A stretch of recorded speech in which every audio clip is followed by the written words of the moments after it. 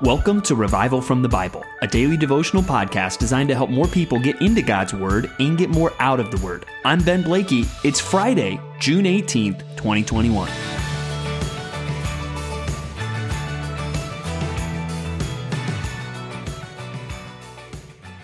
Where is God in all of this?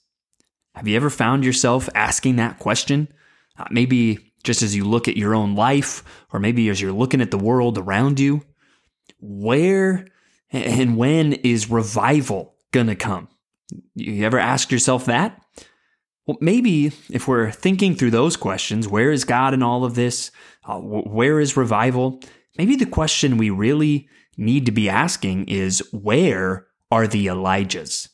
Where are the people who are going to bring about the revival, obviously not in their own strength and their own power, but that God is going to use, and the people that are going to be wholeheartedly committed to God?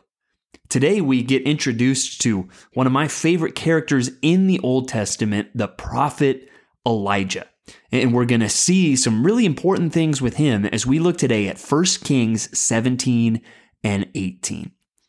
Now, it starts, verse 17, just boom, all of a sudden, kind of out of the blue, introduces us to Elijah. And it says, "Now Elijah, the Tishbite of Tishbe in Gilead, said to Ahab." So we've already met King Ahab at the end of the last chapter, and we know he is the most wicked king that Israel, the northern kingdom, has ever seen. And now, kind of out of the blue, this is the first mention that we see of Elijah, and it shows up. And he is saying, "As the Lord, the God of Israel lives, before whom I stand, there shall be neither dew nor rain these years, except by my word." And so, as it introduces us to Elijah, before we get into this bold pronouncement that there's not going to be rain, it says that Elijah was the Tishbite from Tishbe. So that explains a lot to you, right? Okay, you might be asking, well, what in the world does that mean? Let me put that into maybe simpler English for you. Elijah was a nobody from nowhere. There was nothing special about Elijah. He wasn't from some royal line. It doesn't seem that maybe he was from some prominent, famous family or wasn't a priest or a Levite or anything like that. He was just a guy. And even we think of how he is described in James chapter 5, which we'll talk about a little bit later as well. It describes him as a man with a nature like ours. Elijah was a guy just like you, just like us. There was nothing inherently special about him. And so even as we think about this question, where is revival? Where is the Lord? Where are the Elijahs? You need to, if you think, well, that's not going to be me because I'm just a nobody from nowhere. Well, that's exactly the kind of guy that Elijah was.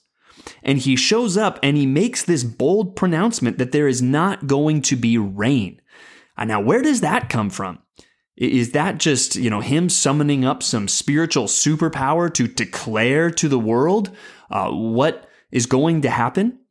No. Well, again, James 5, which I already referred to, tells us that it didn't rain because Elijah prayed. It was Elijah's prayers that led to this lack of rain, which ends up being for 3.5 years. That's a long time. I mean, think about what you were doing at the beginning of 2018. 3.5 years is a long time ago. But as we think about that, right, we've got to remember the prayers. Well, where did that prayer even come from? Well, we've now read through the law, and don't you remember all the times that God even warns the people as they are taking over the promised land and preparing to enter it and conquering it? It was a land that needed rain to really flourish and thrive. And he said, hey, if you trust me, if you follow me, I will bring the rain and provide everything that you need. But if you turn away from me to idols, I will stop the rain as a form of punishment on the nation. So really, Elijah's prayer didn't come from nowhere. It came based on the word of God. So where's revival? Well, where are the Elijahs? And to put that more specifically, where are the people that are praying bold prayers based on the word of God? That's one thing we should see from Elijah. There's a few other things I want us to think about as we think about this question. Where are the Elijahs? Where are the people that God is going to use to make a difference, even in our own nation? Another thing we're going to see here is just a lot of trust, people that trust God. Instantly, even at the word of God, Elijah has to go into hiding. And every step of the way, God provides for him. We see it first with this brook and the ravens to feed him, but then the brook dries up, and so he goes to this widow who barely has anything, and she thinks she's going to die, but God performs a miracle to provide there, and then even Elijah raises the widow's son. And so we see all throughout that, this was a gutsy thing for Elijah to do, and it forced him to really trust God, even just to meet his practical needs. And so we need people that are going to pray bold prayers based on the word of God. And then we need people that are going to trust God. And then in chapter 18, we see this incredible showdown and we see Elijah's passion for God. But one thing, I think we also see something that was the problem with the people that needed to be solved. As Elijah finally shows himself to Ahab, and they arrange this contest on Mount Carmel between Elijah and then between the prophets of Baal. And we see a little bit of what the problem was with many of the people in Israel. And clearly idolatry had been introduced, but at the level of just the people, it doesn't seem that they had completely rejected God. It seems that there was something else going on. And we see that in verse 21, where Elijah says to the people, "How long will you go limping between two different opinions? If the Lord is God, follow him. But if Baal, then follow him." And the people did not answer him a word. And I think even you look out at the United States of America, and do you see people just in our culture, even more and more, totally rejecting God? Yes, and that is a big problem. But I think where revival will very possibly start would be with many people that are limping between two different opinions. Right now, they're not rejecting God entirely, but they want to embrace the world and its system. And what we're going to see here in a dramatic way is people leaving that behind and wholeheartedly embracing the Lord. And then again, we see that passion that Elijah has, even in just the prayer that he prays before the fire comes down. And it says in verse 36 that Elijah said, "O Lord, God of Abraham, Isaac, and Israel, let it be known this day that you are God in Israel, and that I am your servant, and that I have done all these things at your word. Answer me, O Lord, answer me, that this people may know that you, O Lord, are God, and that you have turned their hearts back."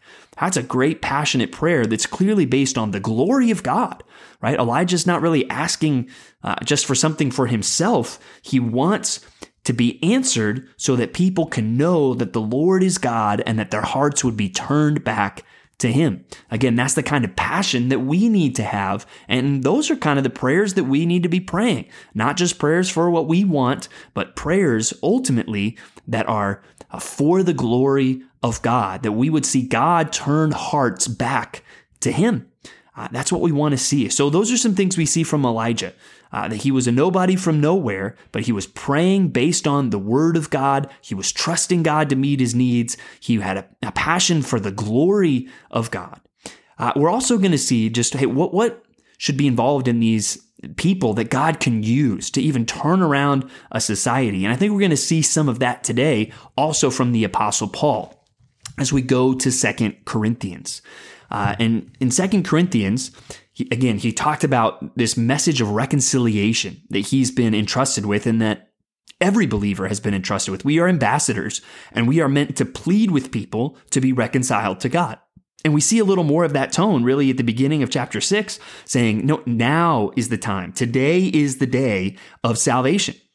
And we see Paul's heart behind that. Starting in verse 3, he says, "We put no obstacle in anyone's way so that no fault may be found with our ministry. But as servants of God, we commend ourselves in every way by great endurance in afflictions, hardships, calamities, beatings, imprisonments, riots, labors, sleepless nights, hunger, by purity, knowledge, patience, kindness, the Holy Spirit, genuine love, by truthful speech, and the power of God. with the weapons of righteousness for the right hand and for the left. Through honor and dishonor, through slander and praise, we are treated as impostors and yet true, as unknown and yet well known, as dying and behold we live, as punished and yet not killed, as sorrowful yet always rejoicing, as poor yet making many rich, as having nothing yet possessing everything.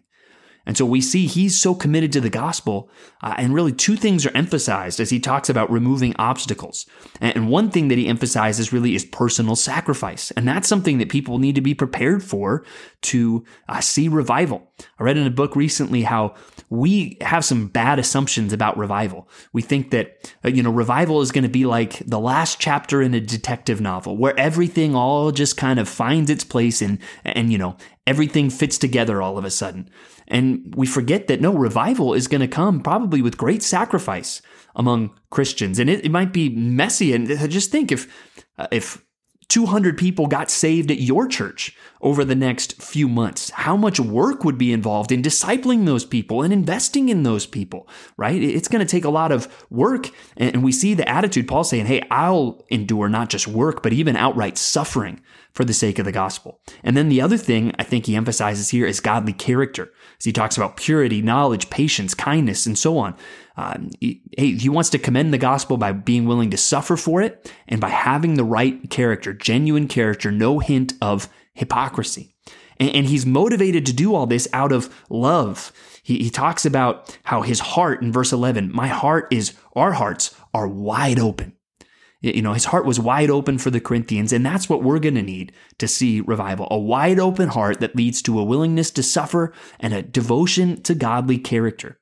So where are the Elijahs? I hope that so many of the things we've seen from Elijah and Paul really encourage us today. And our final two passages, I really think can just point us back to this. We finish up the Gospel of Mark today with verses 12 through 20, and we see a sense of the Great Commission. Go into all the world and proclaim the gospel to the whole creation.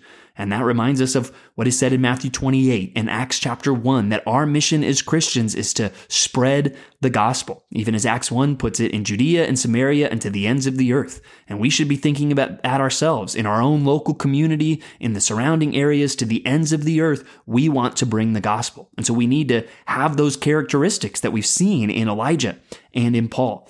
And finally, we look at Psalm 74, which is asking some of the questions that we started with. In verse 1, as we look at the first 8 verses today, "O God, why do you cast us off forever? Why does your anger smoke against the sheep of your pasture? Remember your congregation, which you have purchased of old, which you have redeemed to be the tribe of your heritage. Remember Mount Zion, where you have dwelt." So we see there just this prayer, God, where are you? But pleading on behalf of his people.